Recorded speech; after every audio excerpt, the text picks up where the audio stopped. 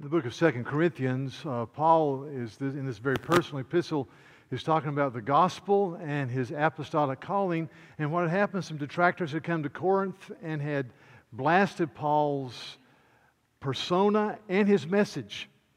And so Paul says in chapter 10, verse 10, he says, they say that I am not much to look at and that my message is lengthy and difficult and that I'm a poor speaker. And he says, he doesn't even debate that.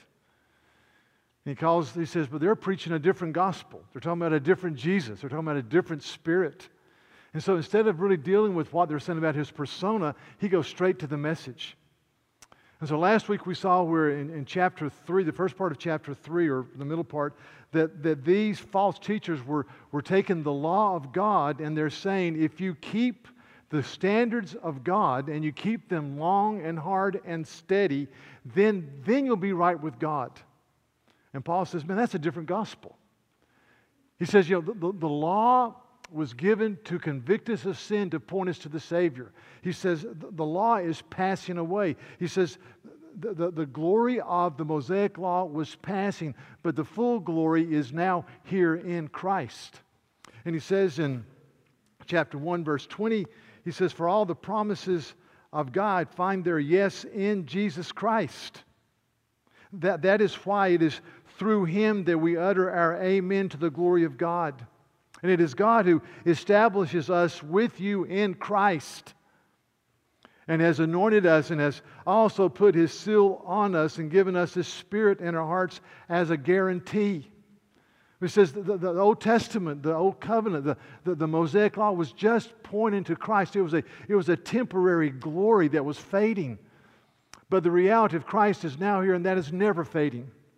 That is eternal, and that is glorious. And that's what we preach.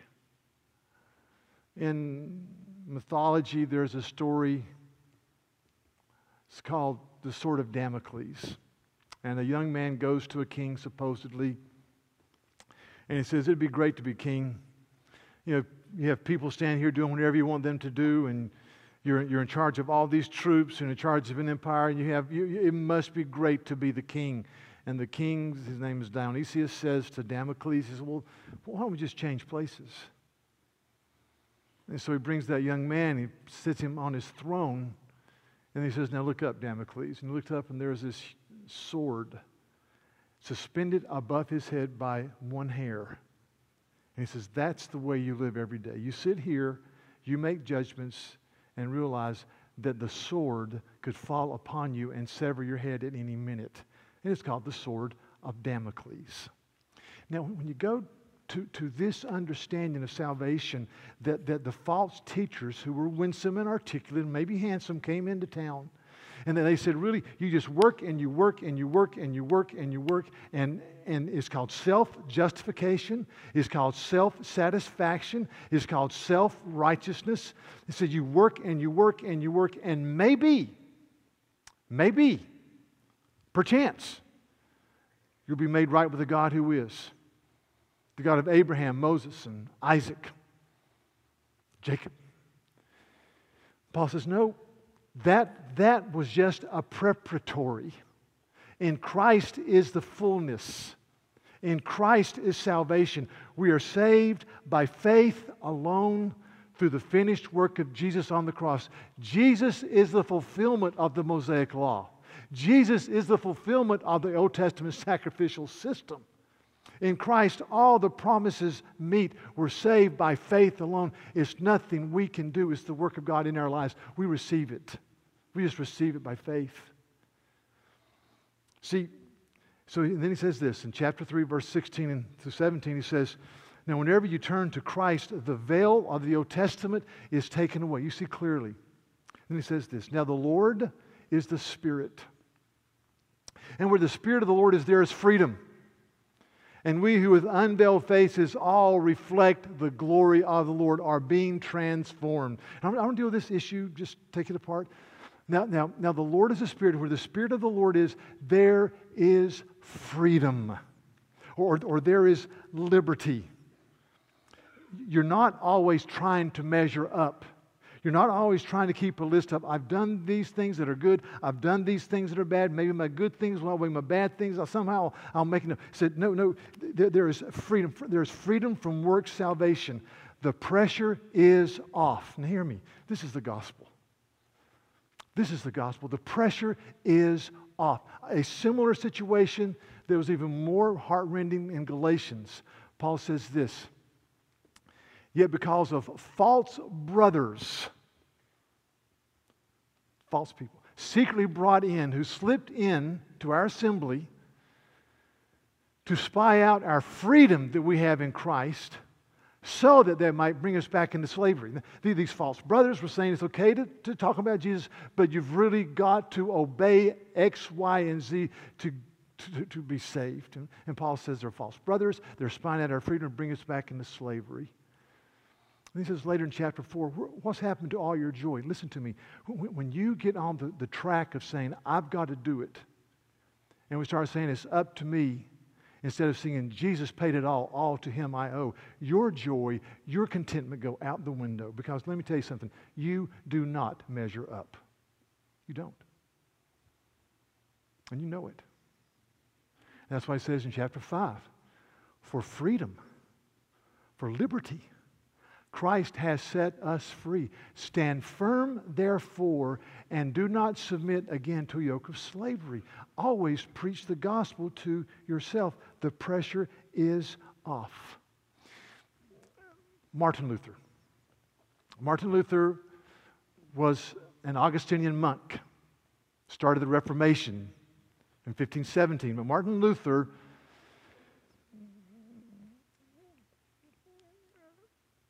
believed that he had to do a laundry list of things every day in order to have any chance of being made right with God. And so Luther says this, really 2 years after he started the Reformation by accident, when he was speaking against indulgences. He said, people kept saying to me, Luther, just love God. He said, love God. I hated Him. I hated Him. I hated this God who had these righteous standards that I could never attain to. He says, I was a monk, and as a monk, I was above reproach. I did everything right as an Augustinian monk. Later said, if anybody was ever saved by his monkdom, it would be me. Said, I did everything. And yet I saw that my work could never make satisfaction with God. He says, but I kept on, and I love this, I kept on beating on the Apostle Paul. Importunately, he said. I kept beating on the Apostle Paul and studying the Bible. And I came to see that the just shall live by faith. And I've always been taught that the righteousness of God is what I accrue by my work. But then I saw that the righteousness of God was done for me by the work of Jesus on the cross. And I saw that it was not my performance, but it was His work on the cross that saved me. And he says this, when I understood that, I felt as if I had walked through the doors of paradise.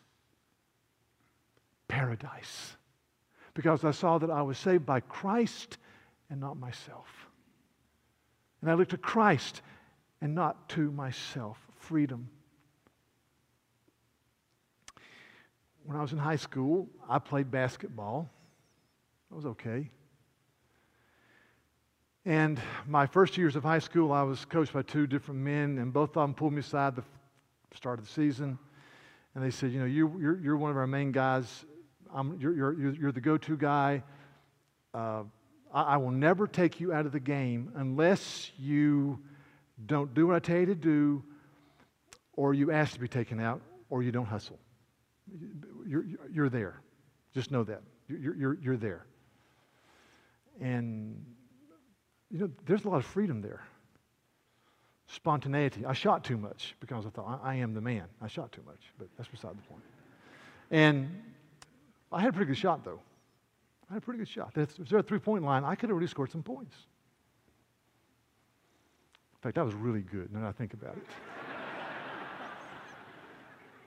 I was an undiscovered talent. That should be on my tombstone, an undiscovered talent. Anyway, so my first 2 years, the coach said, "You're my go-to guy." Then my junior, senior year, I was coached by a wonderful man, a very gracious man, a kind man. But this is what he would do. When he perceived that you made a mistake, he would take you out of the game and put you at the end of the bench next to the trainer. And he'd pull me out of the game, and I looked at the trainer. Sometimes I knew what I did. So what did I do? So, I don't know.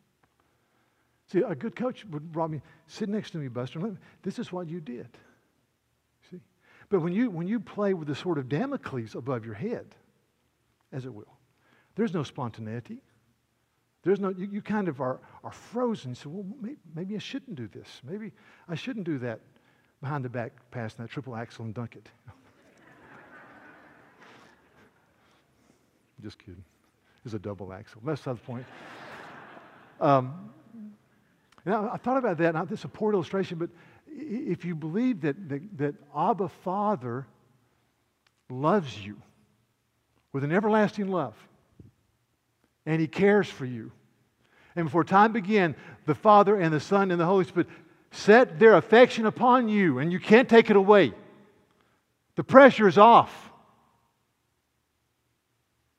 But if you believe that there is this weight in the sky, like some professing Christians believe, in, like the Islamic people believe, that there's this weight measure in the sky, and your good deeds had better outweigh your bad deeds, or you're toast, man, that is pressure. Let me give you an example. Just know the gospel. For example, if someone comes to you and says,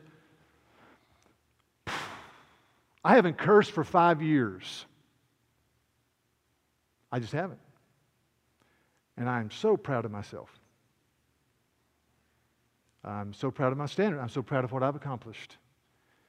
You ought to say to them something like this: "May your lack of cursing be damned unto fiery hell."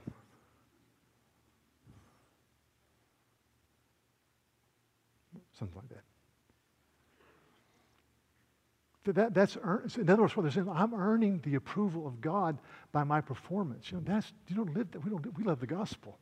Conversely, if you say, "Out of gratitude to the Lord who has saved me and made me a new person in Christ," I am very careful with my language. Because the Bible says, "Don't let any unwholesome talk come from your mouth, but only what is helpful for building others up according to their need." The Bible says in Proverbs 11 that the mouth of the righteous is a fountain of life. The Bible says, "Let your speech always be with grace, seasoned with salt." I want my language to reflect the reality of Jesus out of gratitude for what He's done for me. And you say, "Praise God." Amen. Somebody says, another example, I've, since July the 30th, I haven't lusted after another woman. Haven't thought about it. I'm really fine. You say, "Listen, look to Jesus. It's not your performance." If somebody says, the Bible says in 1 Corinthians 6 that the body is the temple of the Holy Spirit. You've been bought with a price. Honor God with your body. Therefore, I want to be very careful about what I look at because I belong to Jesus. I want to be very careful what I think, what I entertain. I want to be very, very careful in this age when purity is almost impossible. I want to be pure-hearted because I love Christ. You see, there's a guy named Andrew Murray who was a pietistic writer from South Africa in the 19th century. But Murray said this, he said, "There is no pride so dangerous, none so subtle and insidious as the pride of holiness." Holiness. I've got it together. Yes, I'm a Christian, but I've got it together. No, you run to the cross every day. Every day. And glory in the cross. And as you do that, the pressure is off. The pressure is off. The two ancillary points about this main point is this, that you're free from shame and rejection. I said a few weeks ago that if you're truly in Christ, you cannot sin yourself out of the orbit of His grace and His mercy and His love. You can't. If you're truly in Christ, Spurgeon says this week. Yeah. He said, rejoice then, believer, in this, thou art accepted in the beloved, which is from Ephesians 1. Then he says this, and I put the caps. You look within and you say, there is nothing acceptable here. He says, but look at Christ and see if there is not everything acceptable there. Amen. Look to Christ. There's a hymn, 1880s. It's entitled, I am His and He is mine. It goes like this. I don't think I left in the office. It said, loved by everlasting love, taught by grace that love to know, precious Spirit from above, Thou hast taught me it is so. Oh, this great and perfect peace, oh, this transport all divine. For I know this truth, I am His and He is mine. And then he says this, things that once were wild alarms cannot now destroy my rest. Because I'm pillowed on the precious breast of Christ. And He whispers in my ear, I am His and He is mine. That's freedom. That's freedom. I just thought about Romans 8. Romans 8, this glorious passage. It says, Romans 8, it says, verse 31, what shall we say to these things? If God is for us, who can be against us? He who did not spare His own Son, but gave Him up for us all, how will He not also with Him gloriously give us all things? Who shall bring any charge against God's elect? It is God who justifies. Who's the one who condemns? Jesus Christ, the one who died, and more than that, who was raised and is now at the right hand of God praying for us. Who is the judge? His name is Jesus, and He died for you, and He's praying for you. The pressure's off. That's what Paul is laboring that the church at Corinth would really get this. And he says, I am convinced. ESV says, I am sure. I like convinced better, just sounds strong. I am convinced, I'm sure, that neither death, nor life, nor angels, nor rulers, nor things present, nor things to come, nor powers, nor height, nor depth, nor anything else in all creation will be able to separate us from the love of God in Christ Jesus our Lord. Nothing. Nothing is freedom from rejection and shame. You're free. The third thing is this.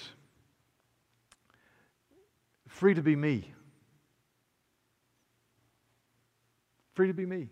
You preach the gospel. Listen, whenever you preach the gospel,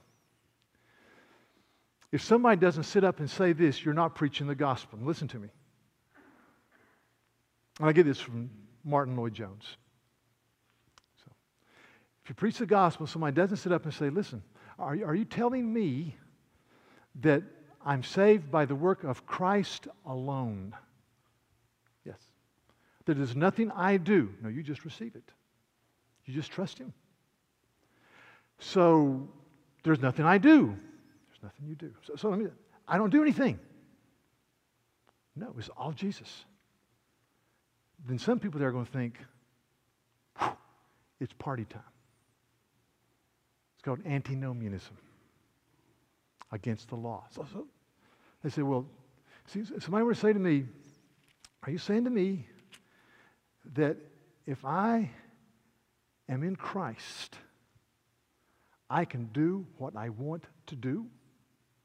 What's the answer? Yes. Whoa. Maybe we can get out of here earlier than I thought. Well, listen to me. Yes. Romans 6. See, Paul's asked the same thing. There's nothing new under the sun. Okay. Romans chapter 6, verse 1, Paul says, what shall we say then? Are we to continue in sin that grace may abound? So some people are saying that. Let's just go out and let's sin with abandon and then say, Jesus loves me. He forgives me. Paul says, are we to continue in sin that grace may abound? And he says this, by no means. How can we who die to sin still live in it? See, there's the answer. Yeah, you do what you want to do, because if you are a Christ follower, if you have the Holy Spirit, see, 2 Corinthians 3, the Lord is the Spirit. If you have the Spirit, you have new inclinations, new desires. You can't sin with abandon and just enjoy it if you're a believer. And he kind of fleshes this out in verse 15. He says, or verse 16, do you not know that if you present yourselves to someone as obedient slaves, you are slaves of the one whom you obey, either of sin, which leads to death, or of obedience, which leads to righteousness. But thanks be to God that you who were once slaves of sin have become obedient from the heart to the standard of teaching to which you were committed, and having been set free from sin, have become slaves of righteousness. Now, this morning, everyone here is either a slave of sin or a slave of righteousness. That's it. And when you come to Christ, He gives you the Holy Spirit, and you have new inclinations and new desires. And so if you claim to be a Christ follower and you can live in ongoing, unrepentant, unwoeful, undisturbed sin, you're not born again. You're not born again. You need to plead God, God, save me. Work in my heart.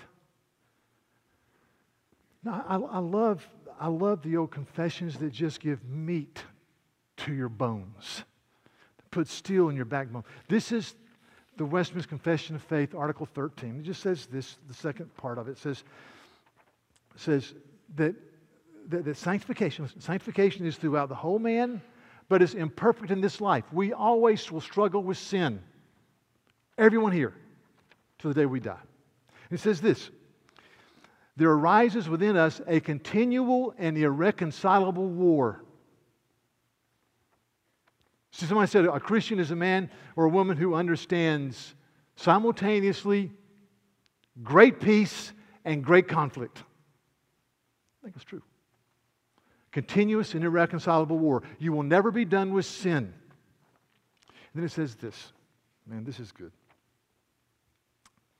In this war, although the remaining sin in our body for a time may appear to prevail, yet through the continual supply of strength from the Spirit of the risen Christ, the born again or regenerate part will overcome. So the saints grow in grace, perfecting holiness out of reverence for Christ. The Holy Spirit, by the power of the risen, ascended, interceding Jesus, overcomes. Man, the pressure's off. You look to Christ. It's like in Pilgrim's Progress. I just thought it's to go to the house interpreter, and in the house of the interpreter, there's this huge, it's an allegory, this huge fire, and there's somebody pouring water on it, copious amounts of water. And the fire still goes hot. He said, I don't understand. He said, well, walk behind the wall. And you go behind the wall, and there's somebody on the other side of the wall pouring oil on it. And the interpreter says, the man pouring water is the devil and his minions. The man pouring oil is the Lord Jesus Christ. By the power of God, you overcome. Freedom. Free to be the people you've called to be. Do you get the gospel of grace? More about that next week. It's so good. It's so good. The next verse is just, do you get the gospel of grace? Do you run to the cross? Our hearts are spring-loaded to cry out, what must I do? Instead of saying, Jesus has done it.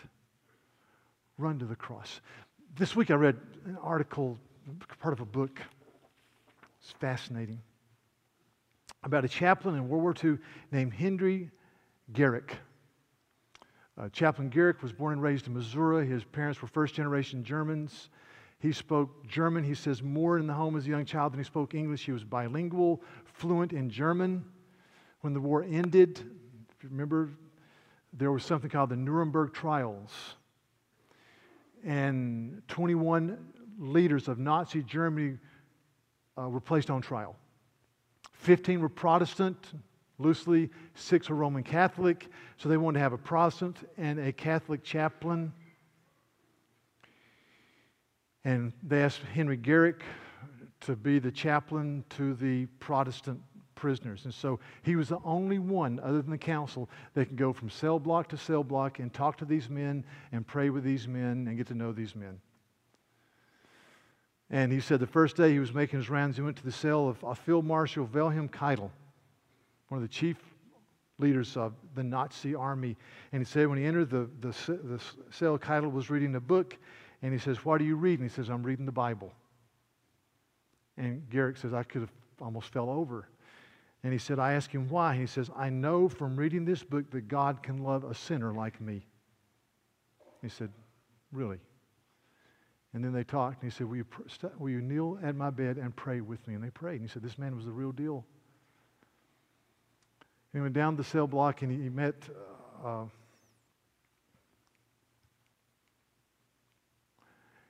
a guy on the left. His last name is Göring, the number 2 man in Nazi Germany, Hitler's right-hand man. And Göring said to him, he said, I have no need for religion, but I'll come to the services every week. He says Göring came every week without fail for over a year, and sang the loudest. And then this man on the right, von Ribbentrop, Joachim von Ribbentrop, basically the Nazi Secretary of State, was very cool and distant, but as he got to know Garrick and came to services, von Ribbentrop started reading the Bible and became a communicant, or received the Lord's Supper every week. 6 men received the Lord's Supper every week, and they proclaimed, "We believe the Lamb of God has washed away our sins."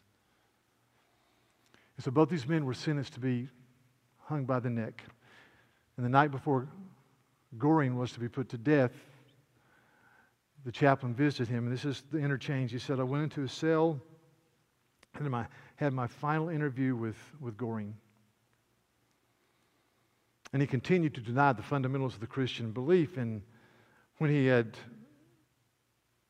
said that, he had the boldness to ask me if he could receive the Lord's Supper. His attitude was, quote, "I'll take the Lord's Supper just in case there's anything to this business of yours," close quote. When Pastor Garrick told him that he could not take the Lord's Supper, he says, I cannot give this to you because you deny the very Christ who instituted the Lord's Supper. You do not have faith in Christ, and you have not accepted Him as a sacrifice for your sins. Therefore, sir, you are not a Christian. As a Christian pastor, I cannot commune with you. He said, Göring responded by saying, I'll take my chances. An hour later, instead of being hung, somebody slipped him a cyanide pill and he died of cyanide poisoning, and his fellow prisoners mocked him for his lack of bravery. Conversely, he went to see von Ribbentrop, and they walked to the gallows together, and he was able to give a statement from the gallows, and von Ribbentrop said, I would plead for all of Germany to one day be united. And then he turned to the pastor, and this is what he said. He said, I place all my confidence in the Lamb of God who made atonement for my sins. May God have mercy on my soul. And then he looked to the chaplain and he said, Chaplain, I will see you again. And with that, the trap door was released and he was hung by the neck. I thought, that's a picture of the gospel. One says, I'll take my chances. I'll do what I can do. Another says, I trust the Lamb of God who covered my sins on the cross. Get the gospel. Where the Spirit of the Lord is, listen, there's freedom. There is freedom. There's freedom. Freedom from self-justification, freedom from self-salvation as you look unto Christ. Let's pray. Lord, I ask for those among us today in our worship services who, for some reason, are on the treadmill of perfectionism and self-salvation, to see the beauty of the eternal God who died on the cross for our sins. And I just thank you that where the Spirit of the Lord is, there is freedom. There's freedom, there's joy, there's spontaneity, there's self-forgetfulness. There is not a constant furor in our heart to accrue a positive bank account with you because Jesus has done that. Oh, Lord, thank you. So may the strong reality of Christ be ours in growing measure.